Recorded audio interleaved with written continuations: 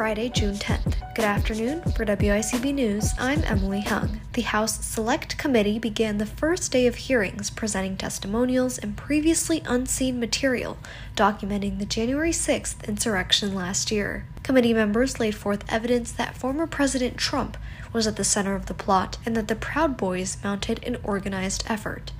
There was also testimonial from Capitol Police Officer Carolyn Edwards, who's believed to have been the first injured during the riot. There are 5 more scheduled hearings, with the next one at 10 a.m. Monday.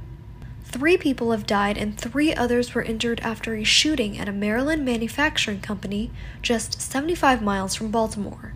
The victims and suspect were all current employees of the Columbia Machine, Inc.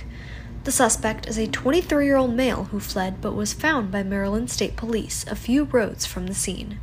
And median rents across the country are about $2,000 per month for the first time ever. A new report from Redfin shows that rent rose 15% from a year ago. This increase likely caused by homeowners building fewer homes in the decade starting 2010, and more people stuck renting rather than owning a home.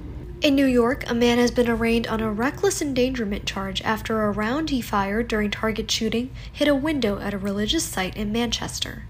The incident prompted a massive police presence, and officials reported hearing additional gunfire as they approached the scene.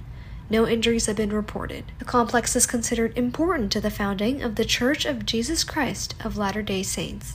Starbucks employees in Ithaca are calling for a citywide Starbucks boycott. This comes after the company announced earlier this week its decision to permanently close its location on College Avenue, 2 months after it unionized, giving workers only a week's notice prior to closing. Workers are now calling for a citywide boycott until the company agrees to keep the College Avenue location open.